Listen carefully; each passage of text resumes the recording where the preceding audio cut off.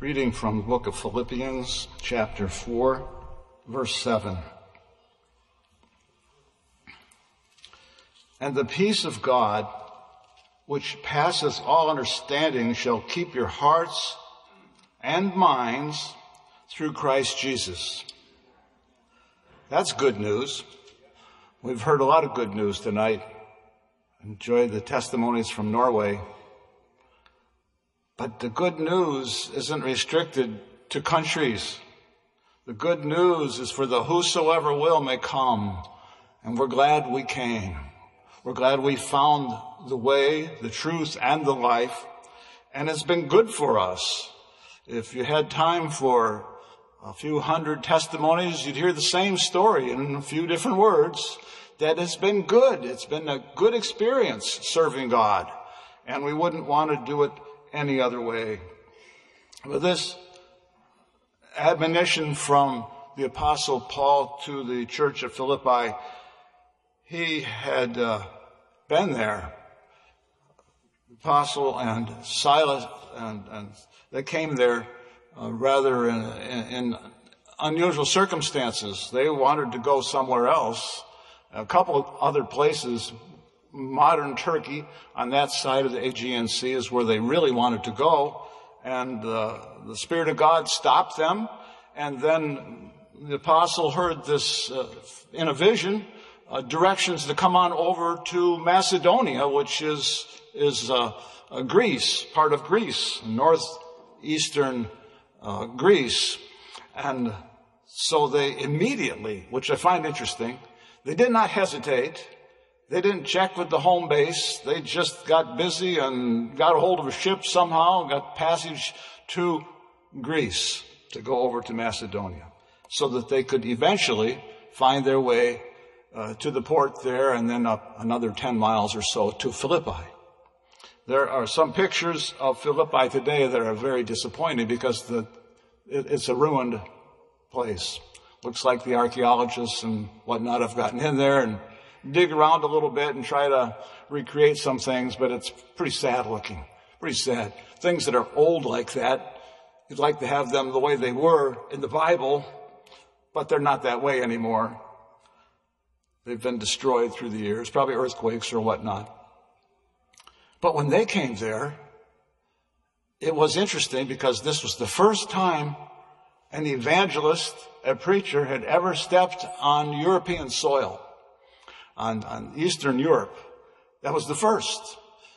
Coming from the gospel that they had heard and received experiences of Pentecost. And by this time they were spreading the gospel to whoever and to wherever they could go. And they came to Philippi. Go to the last part of the 8th verse. It says, think on these things. That's kind of the thought I'd like to look at tonight. Think on these things. Most people are not interested in bad news, are you? We don't like to hear bad news. Sometimes when you get the mail, you think, oh no, I hope it's not bad. I hope it's good. Not that you get much mail anymore, but sometimes mail comes in the box out in front of your house. And once in a while, it shocks you. If somebody sent you some money or something, that's really weird when that happens. But the other times, it's like, did I forget something? Did we miss something here? Everything is done electronically pretty much at our house. And so the post office, they'd probably rather that we used the mail. But in the meantime, we don't care for bad news. And there's been enough bad news going around lately, it seems like, to fill your cup to overflowing. I'm not interested in it anymore. That's why we come to church sometimes. So that's more than one reason. Because we can come for the good news.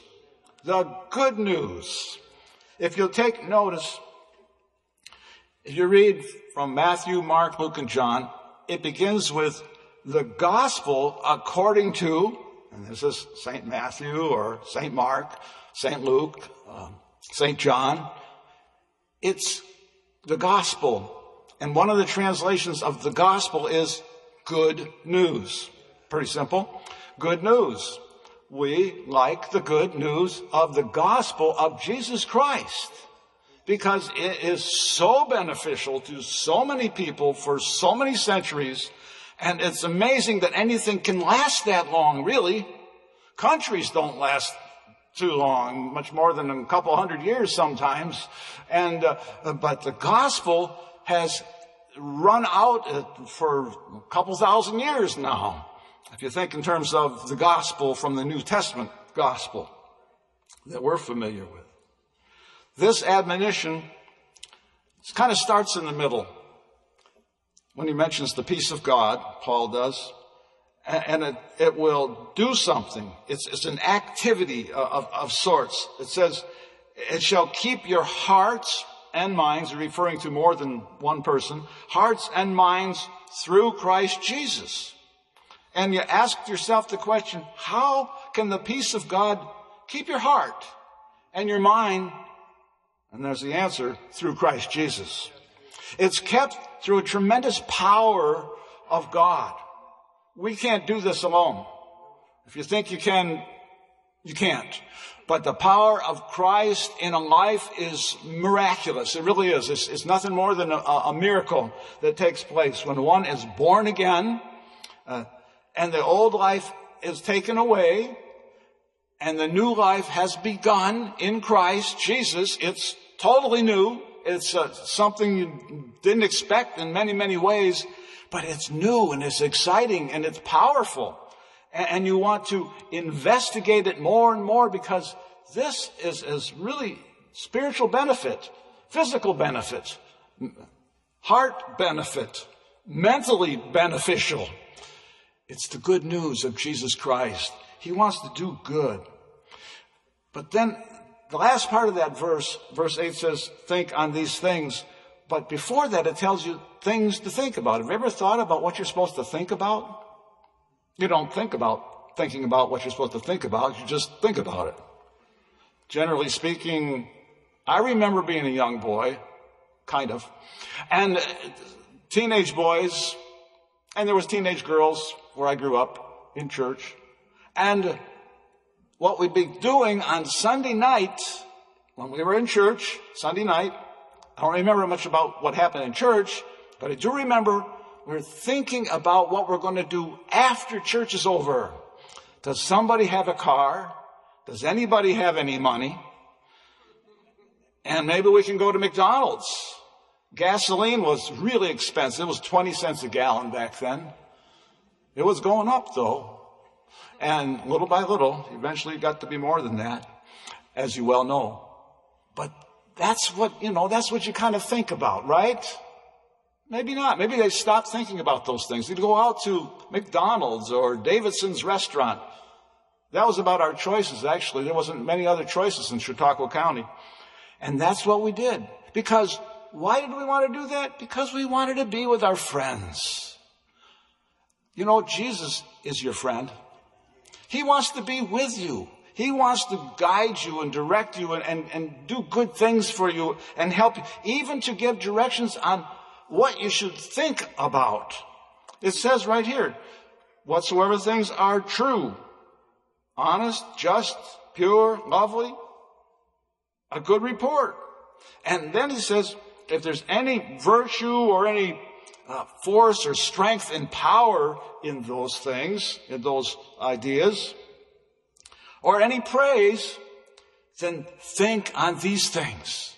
This is the things that are allowable to think about, if you can call it that way.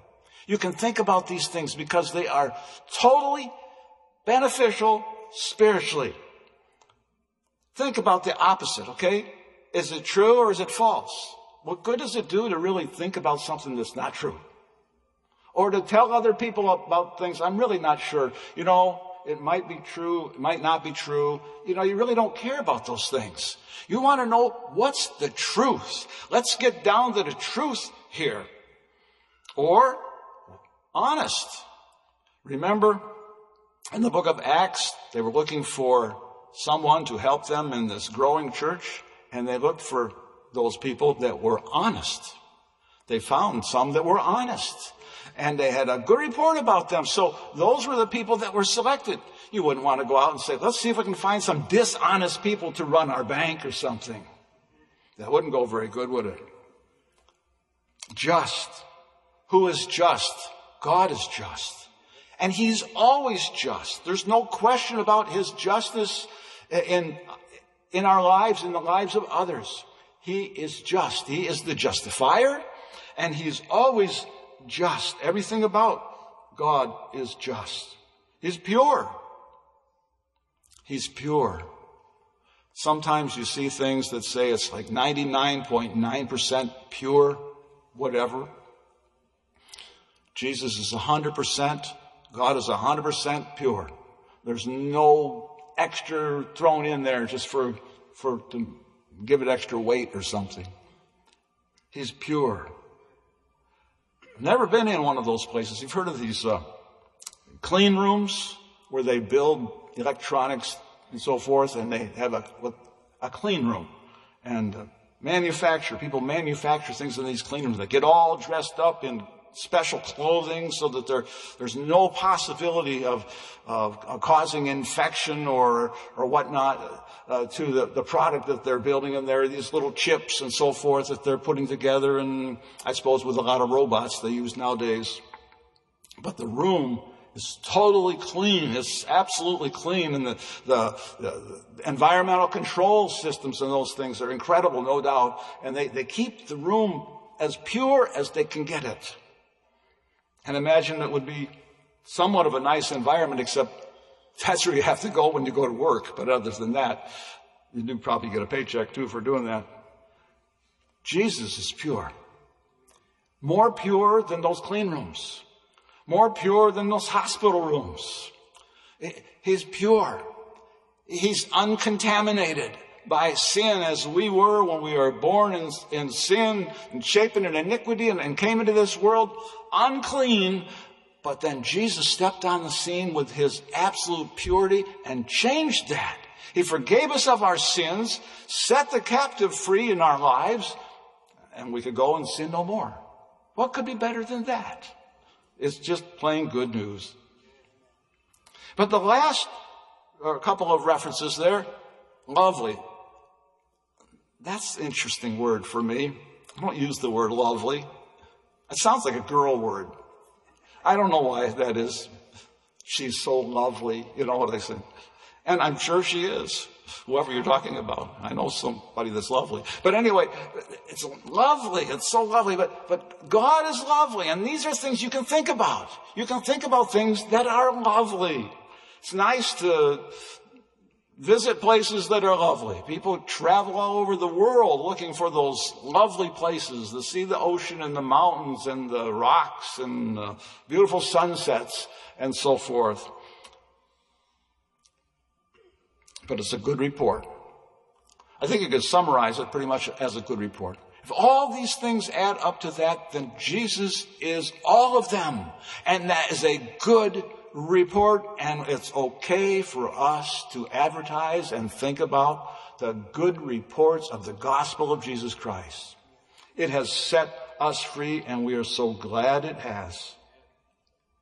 There's a problem these days. It's always probably been a problem, but I think modern media has glamorized this problem. They claim that bad news sells, so that if you're in the newspaper business, you know, the kind that comes on paper, and I don't know how you get it anymore, I guess at the grocery store, but we used to deliver them door to door, newspapers, and they were made of paper, and they had all kinds of stuff in them. But a lot of it's bad news. It's just lousy news. It's just, you know, the front page that there's telling about the biggest disaster in the world took place yesterday or whenever. And we're supposed to get all excited about getting the hold of this piece of paper so we can find out what bad happened in the world. It bothers you after a while, doesn't it? I came prepared tonight. If I can get it out of my pocket. I brought a sponge. I know you probably can't see it. It's the biggest I could find. You know, our brains are just so big. Actually, they're a lot bigger than probably a sponge. I'm not sure how big they are, but they're not that big. But they're much more capable than a sponge. They can absorb so much. Your memory, it's amazing what you can record in your brain. If you could only find it after you recorded it, that would really be nice. But sometimes you're recording all this information is just going in day after day after day, just filling your brain, you know. You think you'd run out of space after a while, but they say you won't, and say you really don't use that much of it anyway. But it just keeps going in there. And that sponge gets filled with all this bad news. It just soaks with bad news. Well, I'm thinking about that. I thought, you know, if the majority of the time I'm getting all this bad news, I hardly have time for the good news. And the sponge is the same sponge, so really, I need to really think about the fact that God has given me instruction by Paul the Apostle, things I should be thinking about. Thinking about things that are true. Not speculated. It might happen in the future. Maybe it might. But it is true. It's actually true. And we can relate those messages, like personal testimonies. They are true. We can go to the people that give the personal testimony and ask them other questions and, you know, ask them, okay, tell me a little more. Because I know it's true. And they're trustworthy and they're honest people. And they fulfill all of what this is regarding the scriptures, having good news available. And available for us personally. The Apostle Paul also wrote to Ephesus, to the Ephesians, and in the third chapter, 19th verse, and to know the love of Christ. That's something we want to know. To know the love of Christ, which passeth knowledge, that ye might be filled with all the fullness of God. We can be filled with the fullness of God. God's presence, God's Spirit, God's abilities and powers, guidance and directions that we need to live in the present world we're in. We can be filled with that. We can have that as a personal blessing from the Lord. It's far greater than personal blessing. It's real victory in Jesus, isn't it? Philippians 2:5 says this, let this mind be in you. You look back at that one of the verses in the fourth chapter we read, it says, keep your hearts and minds through Christ Jesus. We just read over here that the love of Christ, to know the love of Christ, and that ye can be filled with all the fullness of God. And Paul the Apostle says in Philippians 2, verse 5, let this mind be in you. He wants our mind to be affected in a really good way, which was also in Christ Jesus. Our mind should be open to the Lord. And I'm sure that it is. That we have sought the Lord when we come before the Lord and the Lord changes our life and we're born again, is a lot to learn from that day forward. Even if you knew a whole lot up to that time, there is a lot to learn. You cannot exhaust what God has for you. We try. We dig into the Word of God just to see if we can dig it out and exhaust it, but for some reason or another, we never get to the bottom of it. We only get to the surface, and the surface is so good we just keep digging because it's such a blessing to the whosoever will, of which that we are one of those. Think on these things. Tonight, we have time to pray. We have the time to think. We have time to evaluate our thinking. I have to evaluate my thinking. What am I thinking about? Thinking about closing my Bible. Thinking about putting my sponge back in my pocket. It's never been used before. I dug it out from home. It'll get used in the future. But you know, we really want to think about things that are good for us. When to go to places that are good for us. When to trust the people that are good for us. We can resist those things to the best of the Lord's ability day by day. We learn about God on a daily basis. We don't learn it all at once, but we can be saved all at once. We can be transformed from sinner to saint in just a few minutes, seconds, or whatever it takes you and the Lord to get together, surrendering your life to the Lord. We're going to stand at this time. We're going to sing a song. We'd like to do that. 617. And I'm sure it is a good song to sing about the Lord tonight. Let's stand and sing 617.